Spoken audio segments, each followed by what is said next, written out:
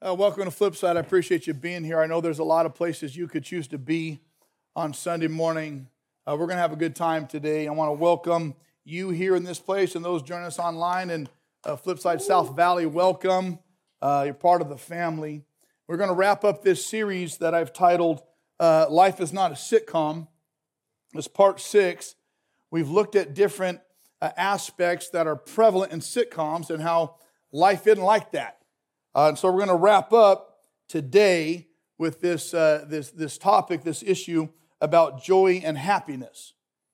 Now, it's easy to find humor and lightheartedness in sitcoms because we approach it from the position of joy and happiness and lightheartedness. The sitcoms make it really easy and obvious to know what's funny and when to laugh and when to put a smile on your face. That's not so in real life. Sometimes we get caught in this weird position of I don't know if I should be offended or laugh right now. And it's just the thing that works about sitcoms, at least in the past, is this thing called a laugh track. And wouldn't it be a lot of fun if life had a laugh track to it? Right?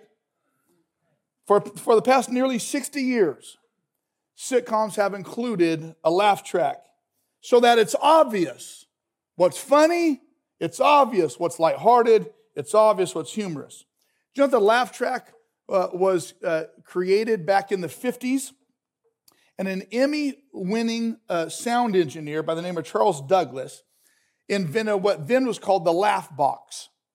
And he was frustrated by the people watching sitcoms not knowing when to laugh. Apparently, people viewed the actors too seriously to find joy and humor in their performance.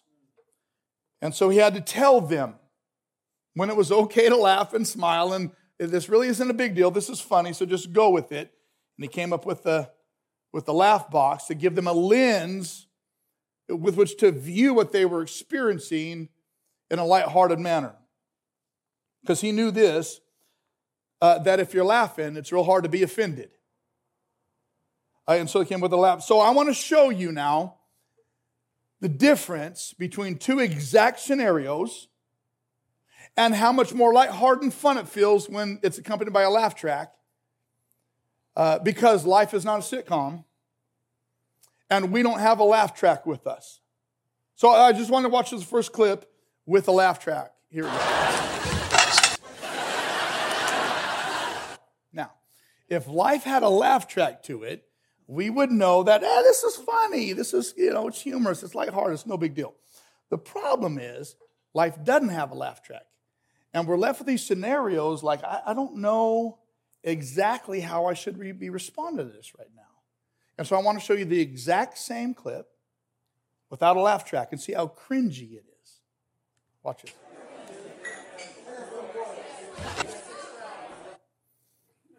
Isn't that weird? It's like, okay, wait, I don't know exactly the scenario I'm in right now, and it's a bit, I just don't know how to, like, what should I be bringing to this to give me some content? It's just different. See, the problem is life isn't accompanied with a laugh track, and usually we take things way too seriously. The interesting thing to me is that current sitcoms no longer use a laugh track. Did you ever realize that? Current sitcoms don't use, that's a thing of the past now. See, the current writers and producers, they expect the audience to know when it's appropriate to laugh and what's lighthearted and what's fun and to not take stuff too seriously. They just expect them to know that. So laugh tracks aren't used anymore. See, writers are so creative and so good that the script of life on a sitcom is so well scripted that it's just fun. So they don't need a laugh track. So here's an example of a current sitcom without a laugh track, and you'll notice it's just fun. Did you hit your head? No. It's the one I ran into. So the fact is, life is not a sitcom, and life isn't scripted so funny. It's life. It doesn't come with a laugh track. There's no writers behind it, just scripting things funny and lighthearted. And sometimes life just isn't that bearable. And so that's why I want to talk about this idea of humor and joy. Because humor and joy has got to come from somewhere different than a laugh track and by really creative writers. The problem is life is not a sitcom.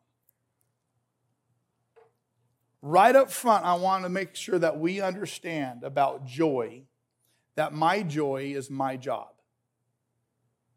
And your joy is your job. It's not other people's job to make us happy and joyful. That's our job. It's interesting when we look through the Bible about this topic of joy and happiness. Philippians 4:4 says this, rejoice in the Lord always. It's a command.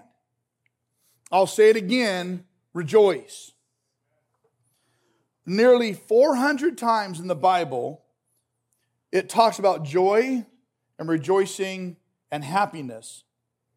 And I want to suggest to you that joy may be emotional, but it is not simply an emotion because you can't command an emotion. And the command of Scripture is to rejoice. And when we look through the pages of Scripture, I find it interesting where joy is and what we're commanded to be joyful about. James chapter 1, verses 2, 3, and 4. Knows what the Bible says. Consider it pure what? Joy. Consider it pure joy, my brothers and sisters, whenever you face trials of many kinds. Consider it pure joy whenever you face trials of many kinds.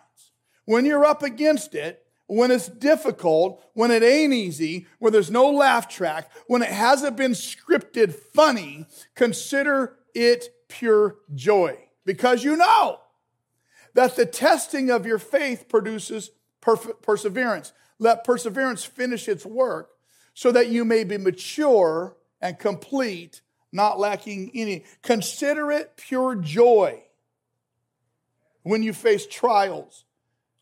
Now here's the thing. We're not all going through the same thing, but we're all going through something. Right? There are trials and temptations of many kinds. In the Greek, when James uses that word trials, consider it pure joy, my brothers and sisters, when you go through trials of many kinds. It's the exact same word as temptations.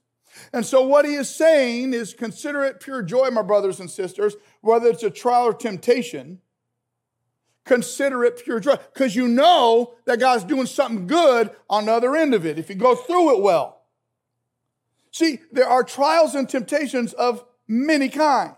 There's trials and temptations in lack, and there's trials and temptations in plenty. There's trials and temptations in singleness, and there's trials and temptations in relationships. The key is to know which is which and what you do with which. Here's how you know. A temptation is designed by the devil that he might destroy you. A trial is designed by the Father that he might employ you. That's how you know the difference. And once you know the difference, you know how to respond because they require a different response. Here's what you do. In temptations, they require resistance, and trials require acceptance. And regardless of what it is, consider it pure joy, my brothers and sisters. Even though the devil is tempting you that he might destroy you, when you go through it with joy and perseverance and biblically, you know that God produces something better on the other side of that temptation than giving into it. The Bible says that God is faithful and just, 1 Corinthians 10:13. That he will not allow us to be tempted beyond what we are able, and will with the temptation make a way of escape that we will be able to bear it. So though the devil might tempt us in order to destroy us, God gives us what we need to bear up under that, to come out on the other side better. Even when God orchestrates trials that he might employ us, we go through that with joy. Why? Because we know that on the other side of the trial, lived well, is perseverance and maturity. See, it takes maturity to know the difference between a temptation and a trial. And it takes time in God's word to know the difference between a temptation and a trial. And that's why we talked about solitude a couple weeks back. That's where we grow up in faith, to know the difference between a trial and a temptation. Because it takes wisdom to know, is this thing I'm going through right now something I should resist because it's leading to my destruction, or the thing I'm going through right now I should embrace because it's developing my maturity and contentment? We're told to consider it joy. Now, I find it necessary to define joy for us. Because is joy something we produce, or is joy something that's produced in us? Is joy something we choose, or is joy just something that we have? Well, let me give you a definition of joy. Joy is the attitude that responds to circumstances with contentment and satisfaction. It's the attitude that responds to circumstances with contentment and satisfaction, because you know that God will use those circumstances, those experiences, to accomplish His work in you and through your life. So it's the attitude with which we approach trials and temptations with contentment and satisfaction. Though it may be difficult in the midst of it, the contentment and satisfaction resides in the fact that we know God is using it and will use it to accomplish His work in us and through us. And it's that joy that we choose. Joy must be a choice. Otherwise, it cannot be a command. However, I'll be very clear that while joy is a choice, it's an attitude that we choose to respond to circumstances with contentment and satisfaction because we know God's going to do something good. Though it is an attitude we choose, it is also a gift we receive. The Bible says in Galatians 5, the fruit of the Spirit is love. What's the next one? Joy. Love, joy, peace, patience, kindness, goodness, faithfulness, gentleness, self-control. Against these things, there's no law. And so joy is it's something outside of us that exists within God, that when we come alongside God through faith in Jesus and the Holy Spirit has given us, then He creates joy in us as part of the through the Spirit. So it's something that's given to us, but it is also something we choose. That's why the writer of James can say, consider it now. Consider it joy. God has gifted it to you because your relationship with Him through faith in Jesus, He's imparted it, but until you enact it, you live without it. So consider what you go through, pure joy. See, the individual Christ follower must choose to activate the joy God has made available and provided. It's not natural to us. It's supernatural. I've been around church a long time. I've heard a lot of good church people talk about the difference between joy and happiness. Haven't you? Biblically, there's no difference. It comes from good-hearted people who just don't understand Greek. But biblically, there's no difference between joy and happiness. Literally, when the writer of James, when James says consider it joy, literally he means consider yourself supremely happy. Did you know that? Consider yourself supremely happy when you go through trials of many kinds. Let me ask you this question. Does God care if you are happy? I got you one of those places that I often do, don't I? You're like, normally I would say no, because that sounds really spiritual. But the way you're leading me makes me want to say yes. Does God care if you're happy? Yes. Have you ever heard someone say, you've been around church for any time, have you ever heard someone say, well, God doesn't care if you're happy, God cares if you're holy. You ever heard that? Yeah. Some of you church people, you've been around church a long time, I've said that before. I've amen that before. That's preachable. But it's not necessarily true. Hey, parents, have you ever heard this adage? That a parent is only as happy as their least happy child? As a parent, you understand that, right? Why is that different with a good father? The Bible says that every good and perfect gift comes down from the Father of lights. And that we being evil parents know how to give gifts to our children. How much more does the Father know how to give gifts to His kids? I mean, how many parents will be completely content and could care less if their child was never happy again? Does that make sense? No. I mean, for those who think God doesn't care about our happiness, but part of the problem is that they haven't remembered what they may have read in Matthew 25. Matthew 25, 23. If you got a really good Bible, Matthew 25 is in it. So you might want to check and make sure that it's still there. Matthew 25, 23. To his kids, he says, well done. Now come and share your master's what?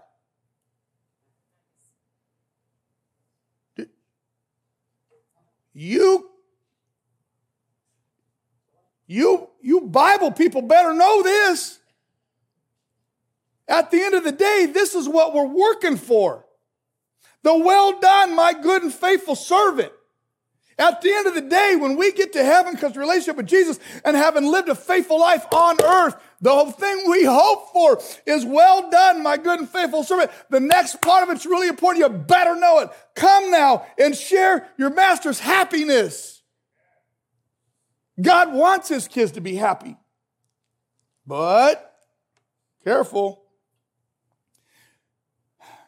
It's not that God wants to make his kids happy through indulgence. He wants his kids to be happy in sharing his happiness. It's a vast difference. God is a good father. And the vernacular, the intimate word for a daddy is Abba. And that's why Jesus would refer to his father sometimes as Abba. And Abba loves to give good gifts to his kids. But we have to be careful that we don't equate and confuse joy with pleasure. And this is what I think is at the heart of people saying that joy and happiness are different. So I think it comes from a good place, just a little misinformed. Like we don't want to equate joy with pleasure. See, we tend to desire temporal pleasure rather than true joy. So here, please understand that pleasure can be a partner with joy, but joy is not dependent upon pleasure. Joy is a powerful and necessary fruit of the Spirit and commodity of faith. Joy will do two things for us. You don't want to know what they are? Other than just put a smile on your face. Because sometimes joy comes without a smile. Well, I'll talk about that later. But joy does two things. From the Bible, from what we know, joy does two things. And this comes from the life of Jesus himself. In Hebrews chapter 11, the writer of Hebrews lists the Hall of Fame of Faith. All these incredible men and women. This Hall of Fame of Faith. They made it, the Hall of Fame of Faith. And then Hebrews 11 is followed by what? Hebrews 12, good. And so in Hebrews 12, he switches from all these people to Jesus. And this is what he says. Fixing our eyes on Jesus, the pioneer and perfecter of faith. For the what? For the joy set before him, he endured. Notice that. For the joy set before him, he endured the cross, scorning its shame, and sat down at the right hand of the throne of God. Consider him who for the joy set before him not only endured the cross, but endured such opposition from sinners so that you will not grow weary and lose heart. Here's what joy does for you. Joy produces endurance. For the joy set before him, he what? He endured the terrible. Joy set before us produces endurance. I guarantee for all those times we've wanted to quit, cash it in, and give up, part of it is we've lost our joy. He endured the terrible, not just terrible circumstances, he endured terrible people. The second half of that passage, for the joy set before him, he endured the cross, and the opposition of mean people.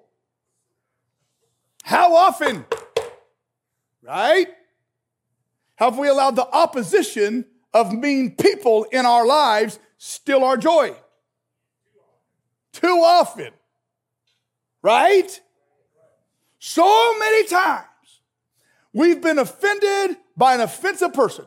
So many times we've felt the scorn of scornful people. Too many times have we let mean people steal our joy. Joy gives us the ability to endure. Just not bad times, but mean people. Nehemiah 8:10. Do not grieve. The joy of the Lord is your strength. This is important. Not only does joy give us endurance that we need, joy does something else. And I say it to myself like this. Joy produces reductions. It's a reducer. The Bible says that for the joy set before him, endured the cross, scorning its shame. What that literally means is that it reduces big things into little things. That's what it means to scorn its shame. It means literally to think little of. So joy takes something big, powerful, horrific, and makes it a little thing in the hands, eyes, and economy of God. Many make big things out of little things. Joy reverses that.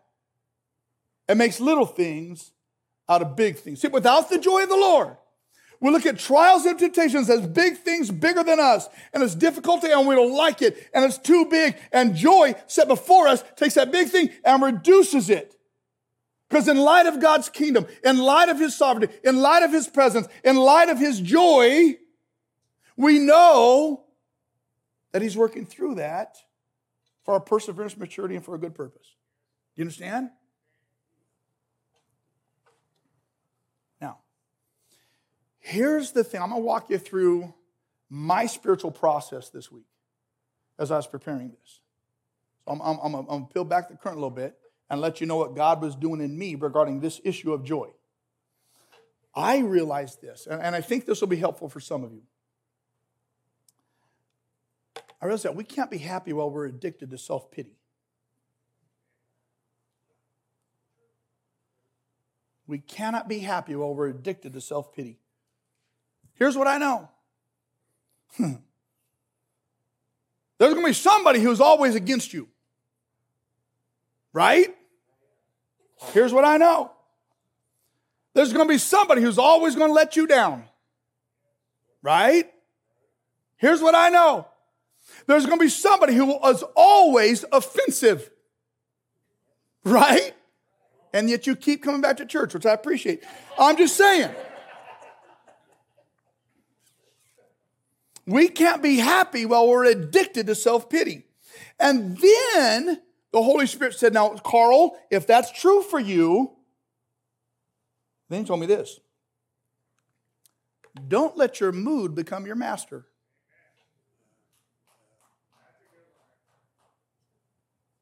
This one got me. See, there's some of us that God made like super authentic. And there's some of us that God said, I'm going to take the emotions inside of you, I'm going to put it right there on your sleeve. And there's some of us, it ain't hard to know if we're having a good day or a bad day, right? There's some of you that are emotionless robots.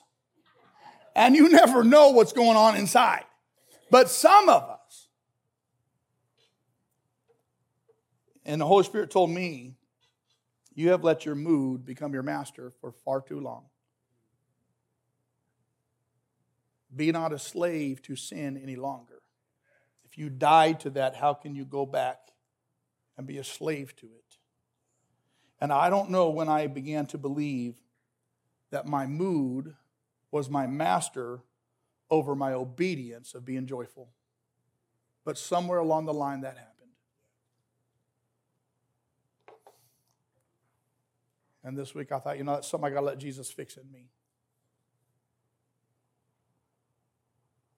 And the third thing that hit me was this. I didn't put this down for you. I'm going to give you this one for free. I wasn't sure I was going to say this one, but it's so good I have to. The Holy Spirit told me, he said, Carl, consider what it takes for the enemy to unsmile you. Consider what it takes for the enemy to unsmile you.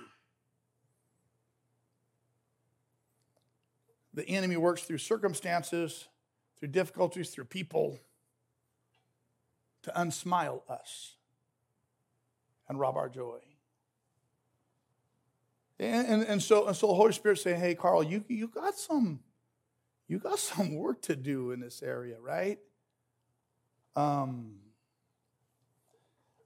this is a difficult issue.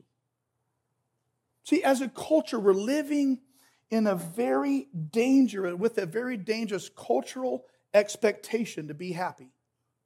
It's very dangerous. See, what has happened with this cultural expectation to be happy? Social media has convinced a generation that if they're not happy, something must be wrong with them in their lives. And most people, I'm going to say this, and if this is you, so be it. Just take it. And I'm not going to sugarcoat it or pull my punches on this. Because this is true for many of you hearing my voice right now. Most people on social media, most social media users, post false narratives of how great the experience or life is because they become a victim to the cultural pressure to pretend like everything is fun and everything is perfect. You know exactly what I'm talking about because you've fallen victim to it. For instance, you go on a family vacation, and it is the family vacation from hell. It's terrible. There's people with you don't like. Holidays are coming up. You're all going to go through this. You're going to be around people you don't like, people you don't love anymore, people who aggravate you and frustrate you, and everything's going to go wrong. And you know that if you invite people into the mess and chaos of your reality, they'll say, if that's you and your family, no thanks. However, that event, that vacation is always and forever perpetuated for eternity through one forced, happy, smiling picture and a joyful caption, great vacation, love my family, #blessed. Right? If we're honest, we take pictures of everybody on their cell phones at different parts of the day, doing their own thing, glaring at each other, complaining about the traffic, not liking the travel, complaining what they got to eat, and not want to spend time with each other, and just say reality.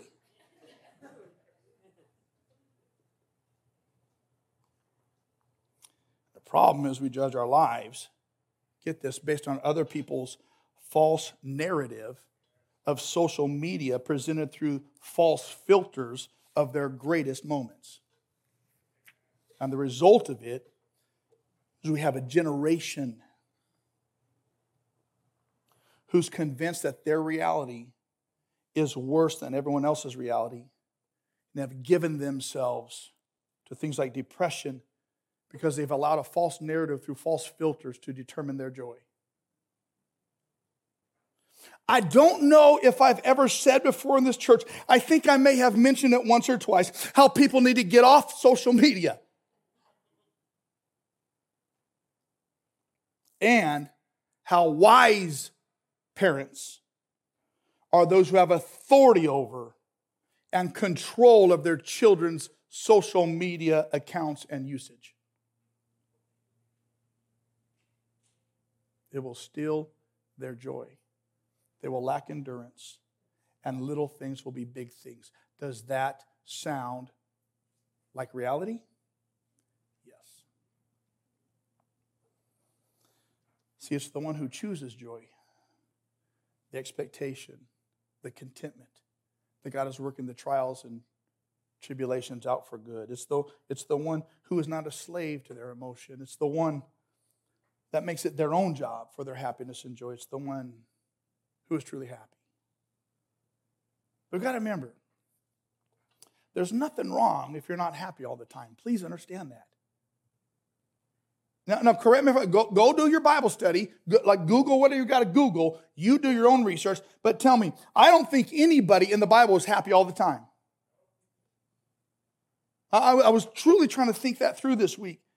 Like, who was happy all the time? I don't think anybody in the Bible was happy all the time. So it's okay not to be happy. See, joy, it's okay to have a bad day.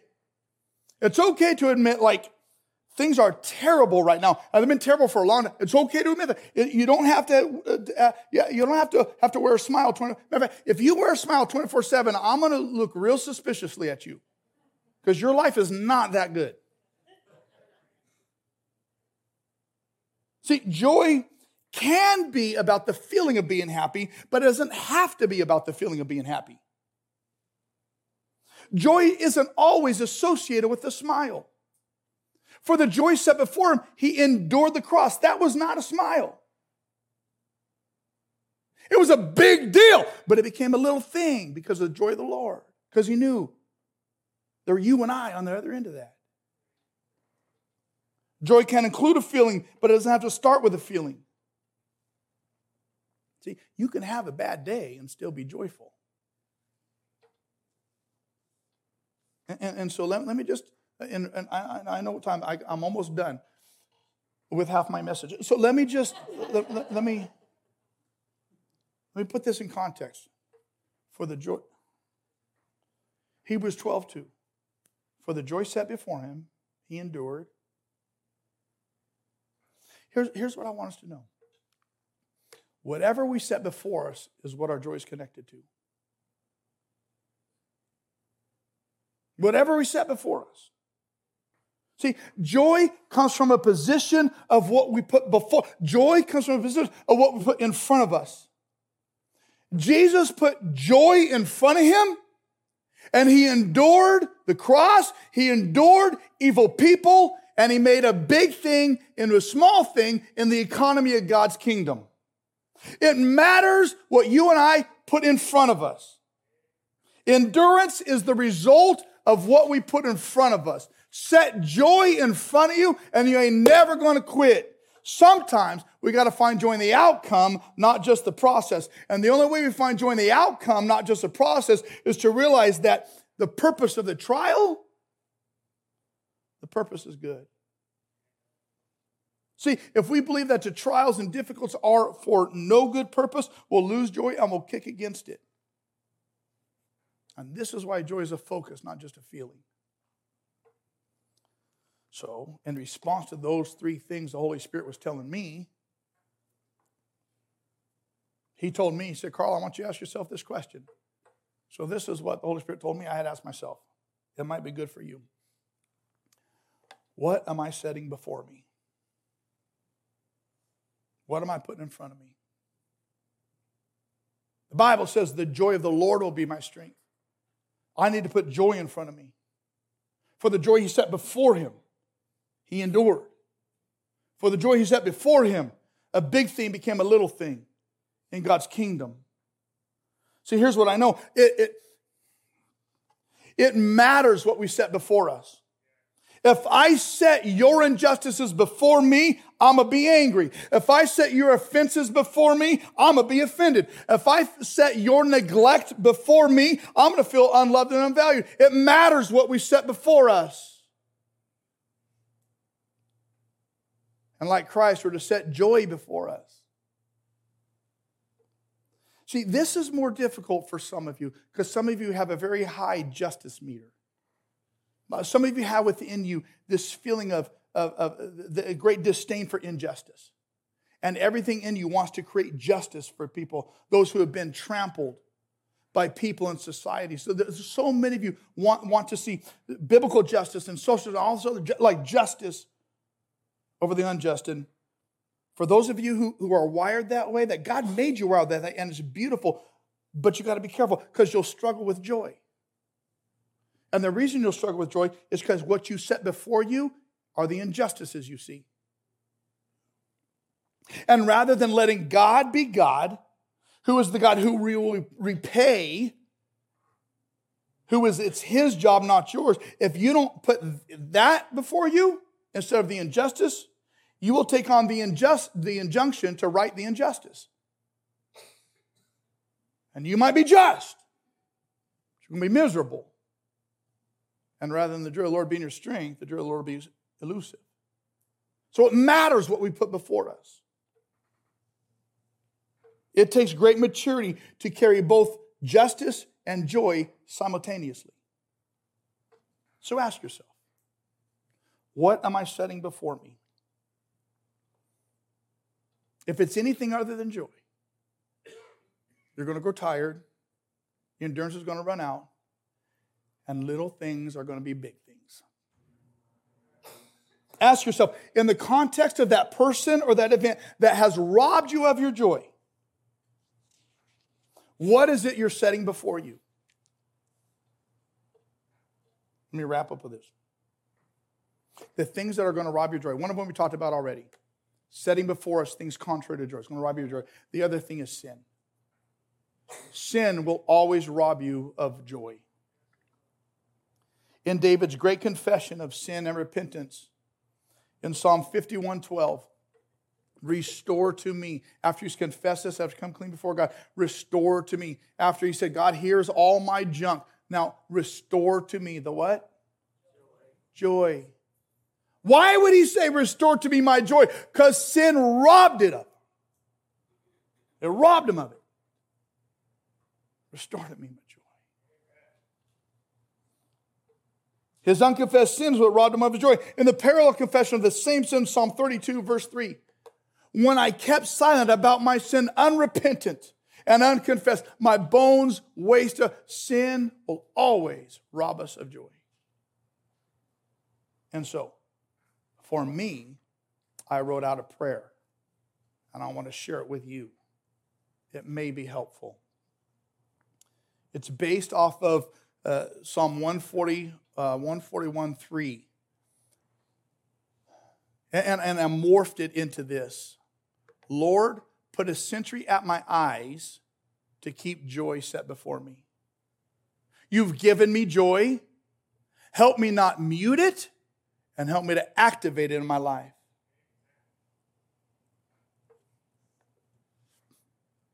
Do you want to know who the most miserable people in the world are? Other than Democrats? No, just kidding. You want to know who the most miserable people in the world are? Christians with unconfessed sin. Righteous people who are living in the midst of degradation and sin. The most miserable people in the world. I'll prove it to you. 2 Peter, Lot, the nephew of Abraham, a righteous man who was distressed by the depraved conduct of the lawless. For that righteous man, his righteous man, living among them day after day, was tormented in his righteous soul. The most miserable people in the world are Christ followers living in the context of their own and others' sin, without confession, without righteousness, and without repentance. And so I just gently suggest that if you're a Christ follower and you're not experiencing the joy that gives endurance, if you're not experiencing joy that gives strength, if you're not experiencing joy that turns big things into little things, it may not be true, but it may be because though you are righteous, there's ongoing unrepentant sin.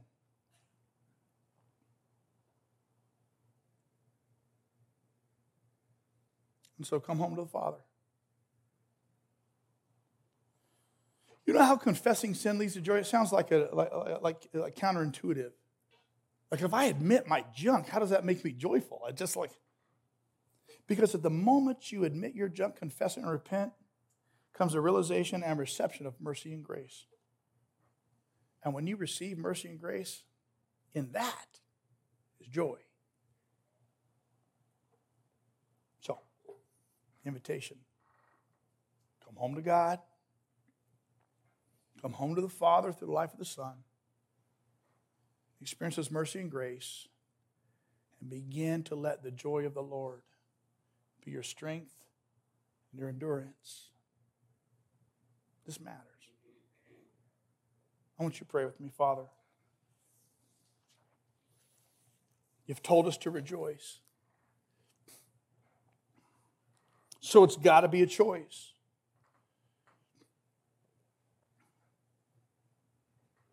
And so those of us in this place who are yours, who choose to be obedient, we choose to rejoice.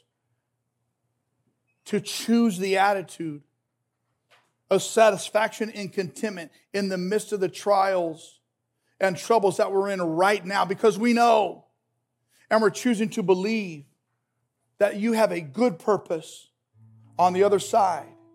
So we choose in this moment to rejoice.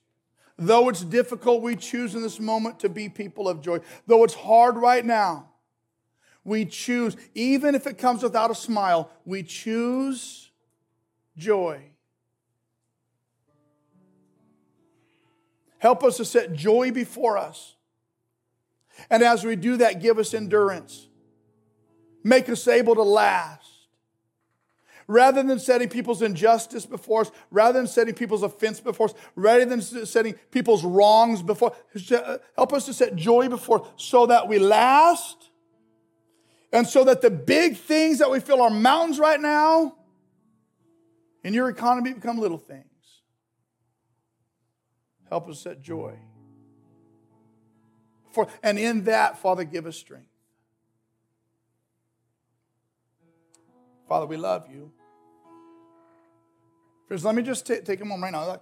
If you're here and you have not chosen to confess your own stuff to God and ask His forgiveness, what? The Bible says today's the day. And so let that be today. In authenticity and honesty, say, God, I'm sorry for my sin. I'm messed up a lot, and I cannot fix myself. I know that you have in view of me somebody different than who I am. And so I ask your forgiveness of my sin. Help me want and desire to follow you. And as much as I know how, I give myself to you. In that, God, give me a peace that passes understanding. Give me a joy that is my strength. And a life that is abundant. Jesus, we love you. In your name I pray, amen. Here's what I'm going to ask. We talked about some stuff in this series, man. We talked about where problems that they don't go away in 22 minutes like a sitcom. And some of them are with us for a long time. We talked about money. We talked about intimacy and sex. We talked about our work life and the management of our time. We talked about solitude. Hearing from God. We talked about being people of joy. And I've talked to some of you, and I know that some of this stuff cut deep. And here's what I'm going to ask. I'm going to ask, and I haven't asked these people this yet, but I'm just going to put them on the spot. If those things have resonated, and you're like, you know what, I would love to just to talk to someone, to pray with somebody about this stuff. I want to do some ministry time. And so I got two options for you. One, Sean's going to be out at the Start Here booth afterwards. If you want to talk to Sean, let him talk and pray with you. I'd love that. If you just want to stay here and do that, I'm going to ask my friends John and Laura Addington just to stay right there. And I'll ask my other friends Scott and Brenda to come over here on this side. And if you just want to talk with someone or pray with something about something, like Angela's will be there, Matt will be there, Sean will be there. Like, don't walk out of here without getting some ministry stuff done. I feel like it's been that kind of series that stuff struck. Let it take root and resonate now. You understand? Father, thank you. You're a good God. We bless your name. Blessed be your name. In the good times and the rough times and the rising seas and the falling seas, blessed be your name. You give, you take away. Blessed be your name. We trust you in the good. We trust you through the bad. Blessed be your name. There's nothing we can add to who you are. You are who you are. You've just invited us into your presence. And in your presence, we say, blessed be your name. Amen.